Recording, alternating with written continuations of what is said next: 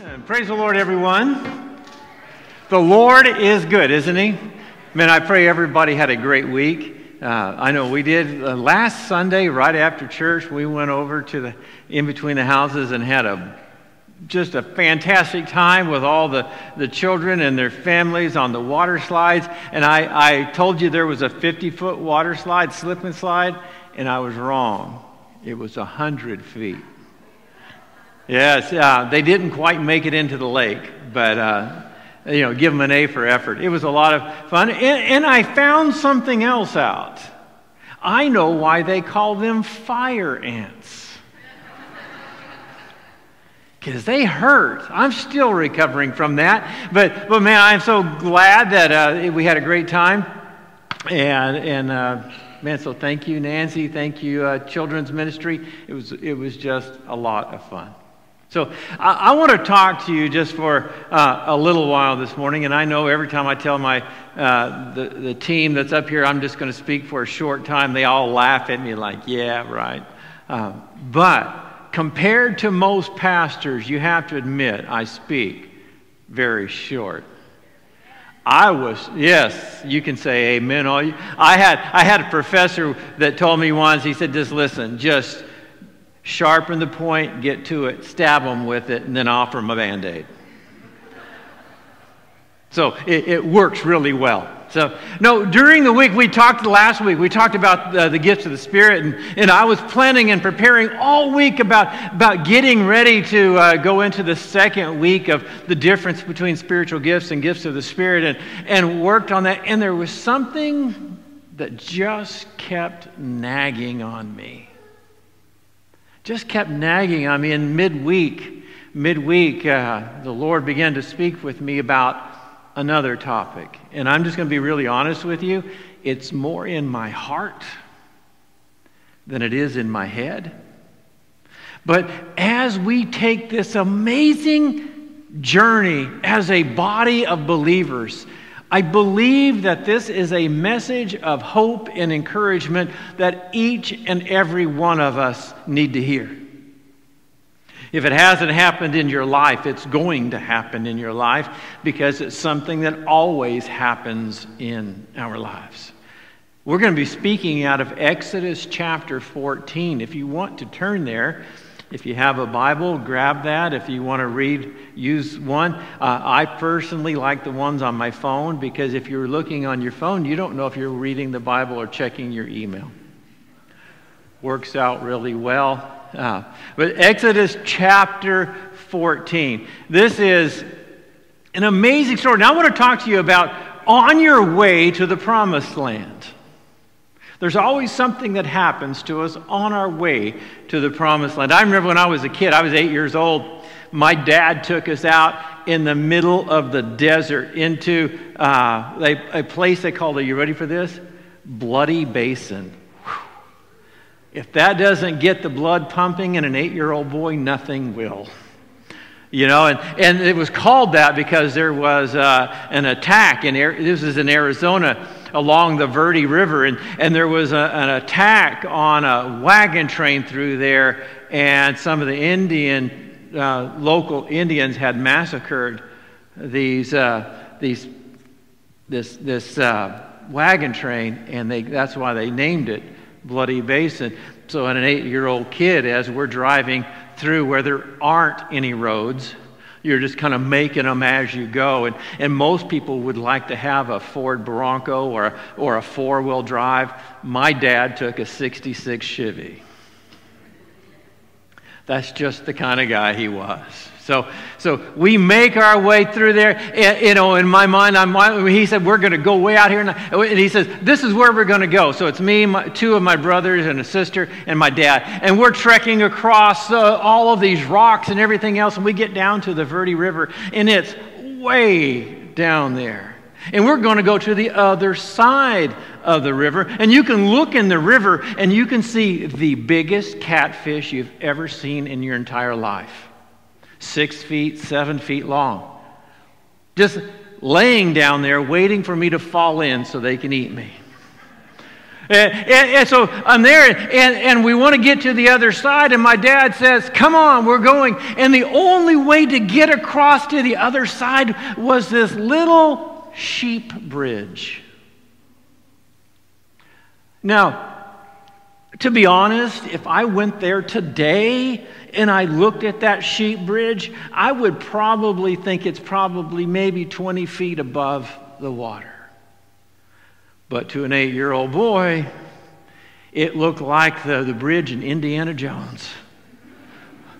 Oh, it was terrifying. And my dad went across, my brothers went across, my sister went across, and I was left on the other side all by myself. And the only thing I could think of is, well, man, I need to overcome this fear, but at least I know where the car's at, I think.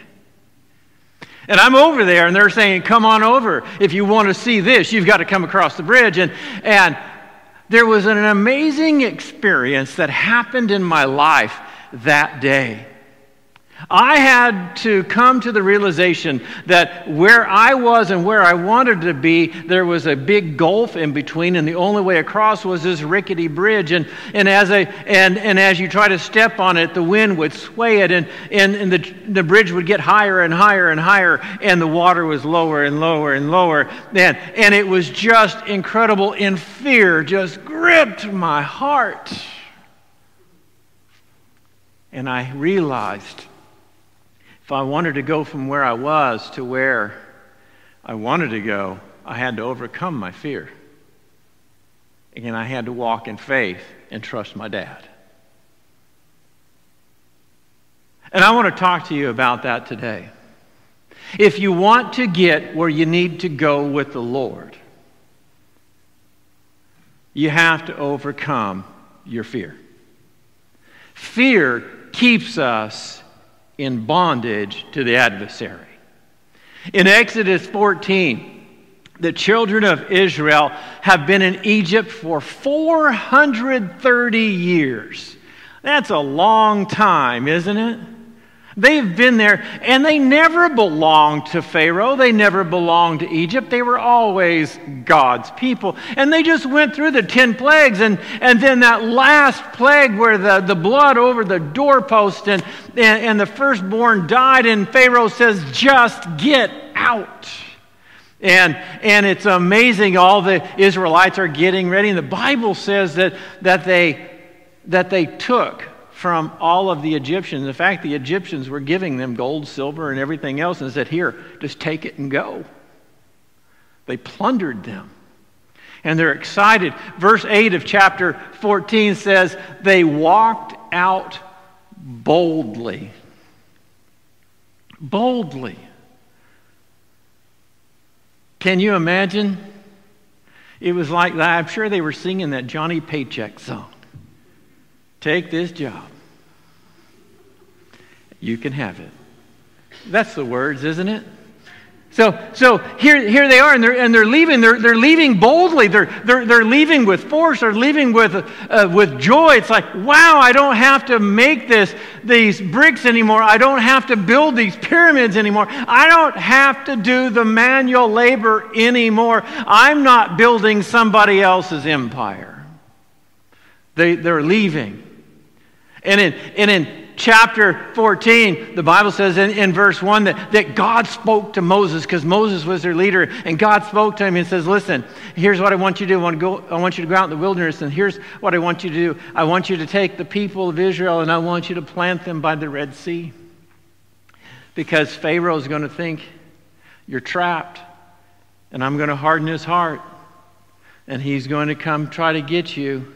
And I am going to take care of Pharaoh, and I'm going to take care of his army, and I am going to show Egypt who is really God. And you think that with the children of Israel were wandering around in the wilderness, and they just got trapped by the Red Sea because there was no place to go because they were inexperienced. But that's not the case. The reason why they were there is because God ordained it. God allowed them to be in a situation where they had the Red Sea at their back and there was no way of escaping. And then Pharaoh said, look at them, they're just out there and I don't want to lose them. And that's what the scripture says. The Pharaoh looked at it and said, hey, they're out there in the wilderness. I don't want to lose all of my workers.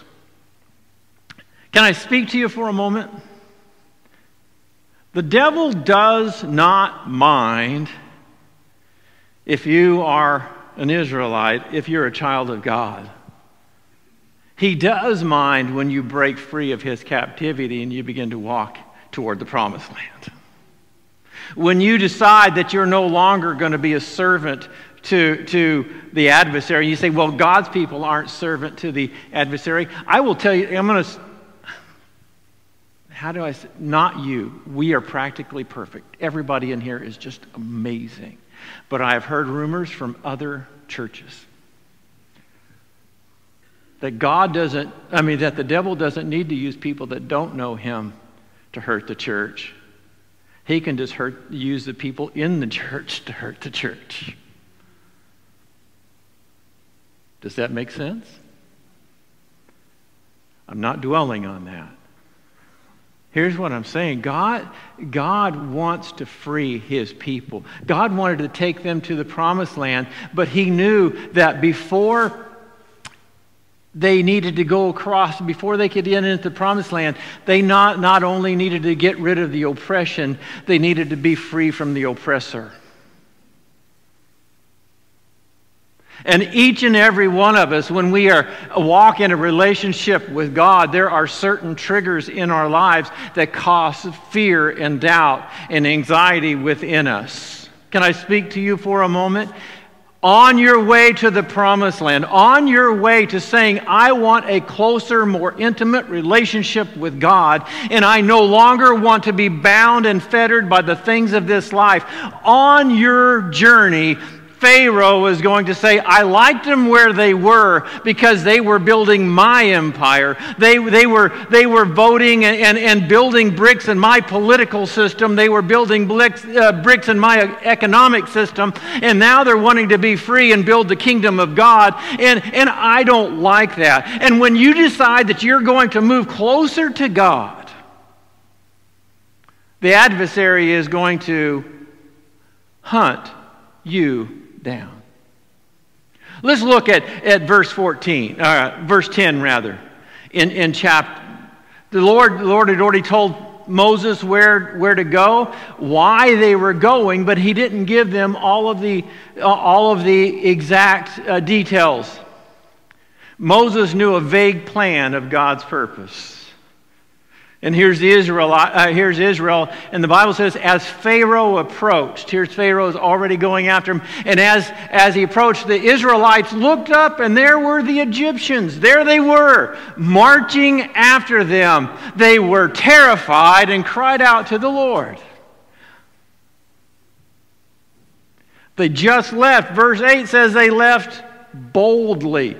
Woohoo! We're ready. We're going. We're partying. We're going to the promised land. And they were singing. They were high-fiving. They were doing everything. We're free of this. We got our own place. We're going. And Moses, through the direction of the Lord, leads them to a place that looks like that one that kept them bound and kept them fettered and kept them from doing what they needed to do and who they really wanted to be. It was coming after them, and they looked and they saw him in all of his power and all of his might, and it terrified them. Scripture says that the adversary is like a roaring lion, seeking whom he may devour. Sometimes when a lions get ready to attack, he will roar, and the reason why he'll roar, because in that split second, when you hear that roar, you freeze in terror. And it's just enough time to get him, to get you.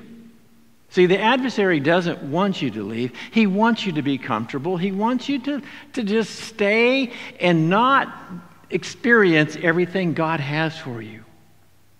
But we live in a time where we need to see the presence of God.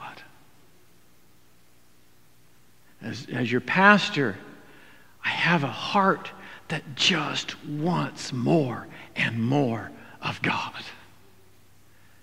I'm tired of living with the status quo in my own life. And I'll be honest, there are times that God has put me at that place where the Red Sea was behind me and Pharaoh was coming after me, and that fear tries to grip your heart, and you start thinking it would just be easier if I didn't even do this.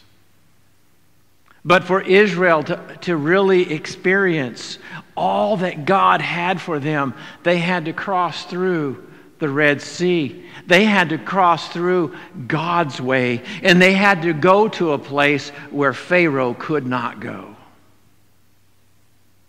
If you want a full, passionate, powerful, meaningful relationship with God, He will allow you to face your circumstances because He is wanting you to be free from your oppressor, that you can walk in the fullness of His Spirit.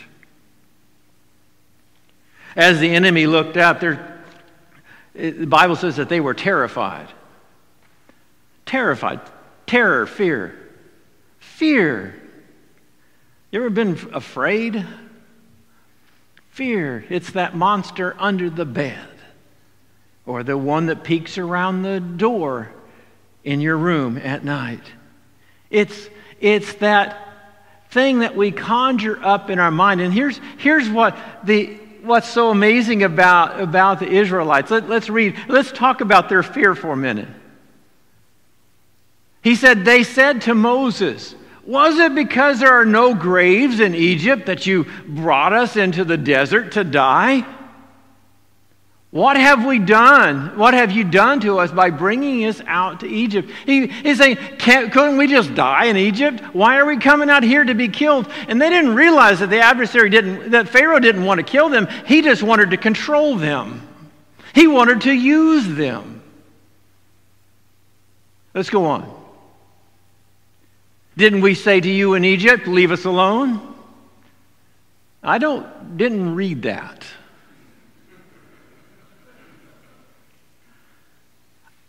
We call that reconstructed history when we reconstruct it to fit where we're at the given moment.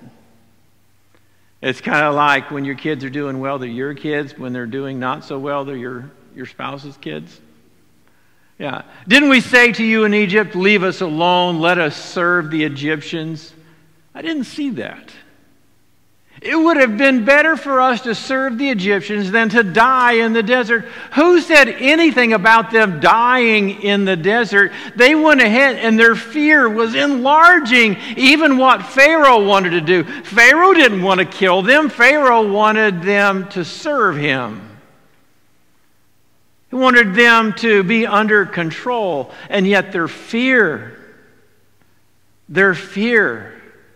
kept them in bondage, kept them, and their mind began to run wild, and they looked at Moses, and the Bible says they cried out to God, but then they attacked Moses.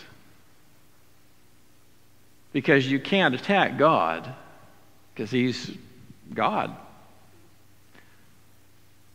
He said, "Wouldn't it have been better for us to serve the Egyptians than to die in the desert?" Let's go on.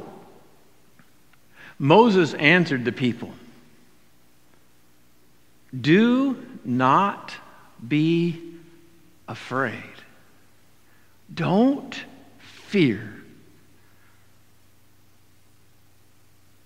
Don't fear." Scripture tells us that there is a tool that you have that will get rid of all the fear in your life.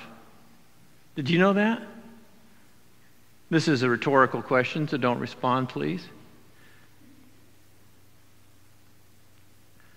It's kind of like, I'm tired of being condescending. That means talking down to you. You ever seen that? Anyway, never mind.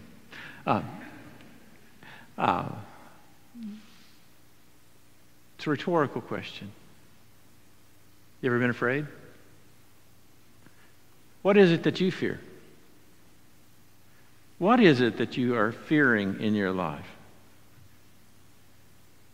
What is it that when you're stepping out to do the will of God, that the adversary is wreaking havoc with your mind and heart.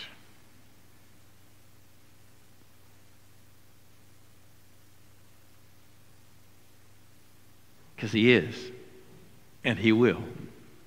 Because he works in fear. But you have a tool. Scripture says, perfect or complete love casts out all fear. See, your fear can be removed by loving God. And the more you love God, the less you fear.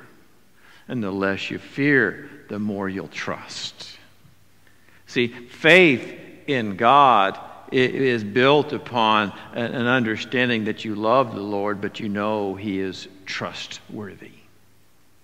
That He means you no harm. Let's make no bones about it. The adversary wants to destroy you. The Bible says that he comes to steal, kill, and destroy. He wants to take your life and use it for his purposes, for his goals, for his agenda. He wants you to build his kingdom. But the moment any child of God realizes that God has something else for them and God is moving them into a relationship with Him, that they can experience things that are beyond their own life, that they can move across, that they can go into a land that they can only attain through God. Because no matter how many of those Israelites tried, they could not have moved that Red Sea. But God said, hey, wait a minute. I have you in an impossible situation. I have you in a situation that looks pretty bad. But it's not for you to fear. I have you in this situation so you can confront your fear. You can trust in me, that you can just stand still and watch me work. And I want to encourage you today, if there is a situation in your life when you're moving toward God and things begin to happen, things begin to unfold, things begin to fall apart, and God will use family, He'll use finance, He'll use friends, He'll use everything at His disposal to get you to just relinquish the journey that you're on and go back to Egypt and just make bricks for Him.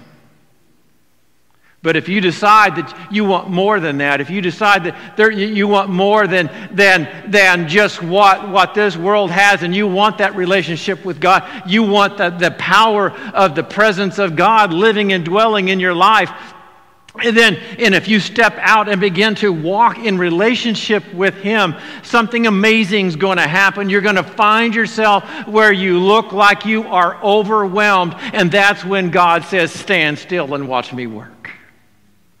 I cannot tell you how many times in my own life and how many times I've heard it in the lives of others.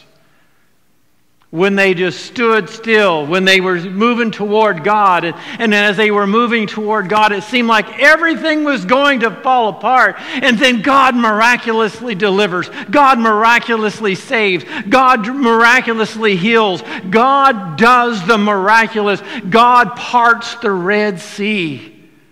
And God will fix the circumstance that you're in if you will follow after Him. Don't give in to fear, but stand still and see what God will do for you. I'm going to ask our praise team to come back, because I am a man of my word, and I was riding a horse with short legs.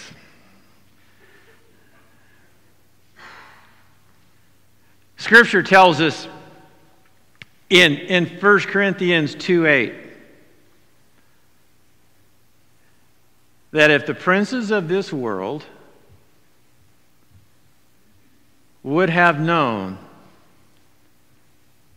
they would have never crucified the Lord of glory. See, the adversary, he knew who Jesus was. But he didn't know Jesus, what he was going to do. The devil would have never touched the Lord if he knew that the Lord was going to come take his authority from him. But here's Jesus, and he's standing in judgment, and everybody is saying, crucify him. And the devil's laughing, look, I got him, I got him, I got him, I got him, I got him, I got him, I got him, I got him.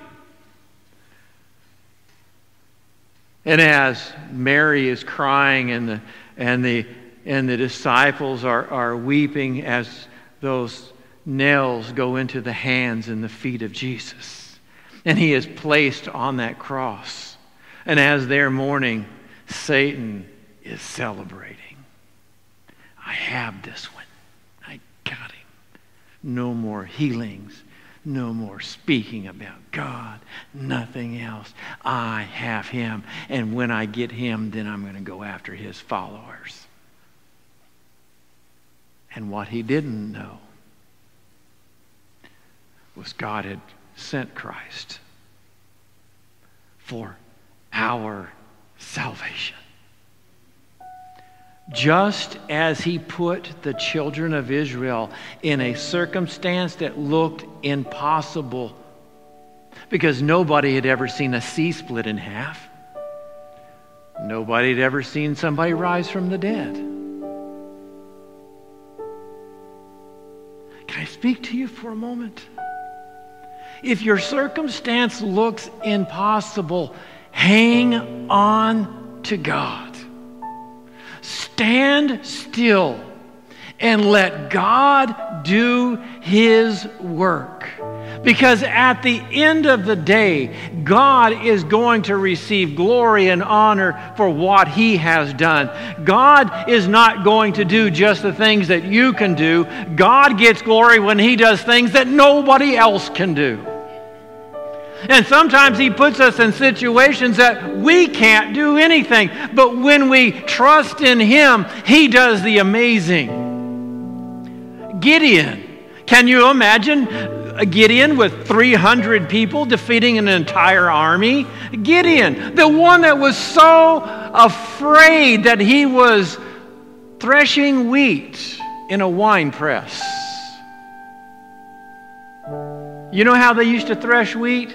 They'd put it on a big, well, for lack of a better word, a blanket or a big canvas, and they would toss it in the air, and the wind would take that chaff and just drive it away, and then the wheat would fall down, and they'd keep doing it, but it would look like a pillar of smoke rising. Gideon was in a wine press where you couldn't see him because he was afraid that the enemy would see him and come take what little he had. And then the angel shows up. And you remember what the angel said? I love this. Angel walks up and says, "Hey, oh mighty man of valor." Can you imagine Gideon looking around? Where?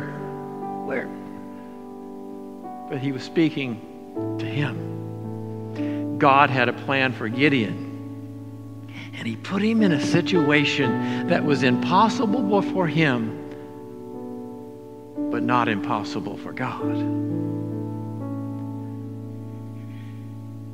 On your way to the promised land,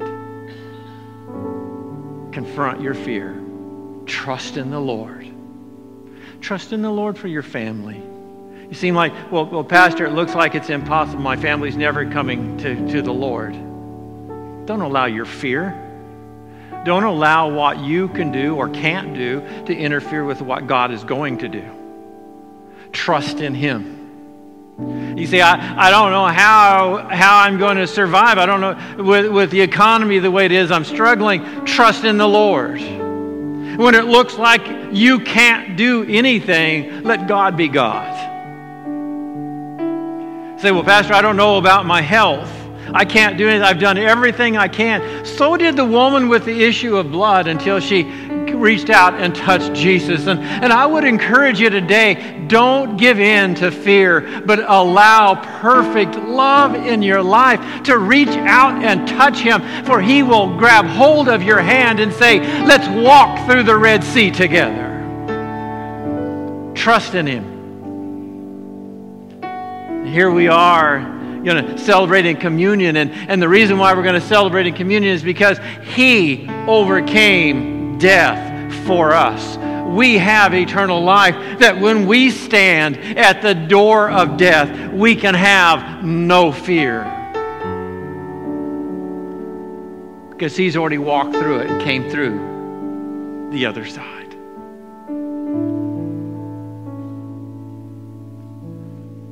I'm going to ask Chuck if you would come and serve over here anyway. And Jose, would you and Rosa serve here?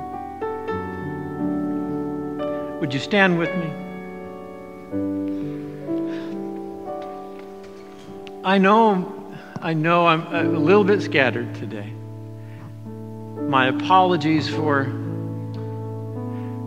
that. But no apologies for my heart. Because I want to see you walk in victory. I want to see you walk in the freedom that Christ has afforded us. I want you to be free from anything and everything that holds you back in this life. And if Christ said that you can have this and you want it, I want you to walk toward that promised land. And as God is faithful and He never goes back on His word, if He said that it's for us, then you can pursue it. And you can pursue it, and you will get to the place that you have to overcome your fear. But I will tell you, overcoming your fear is amazing, because you get to stand still and watch God be God.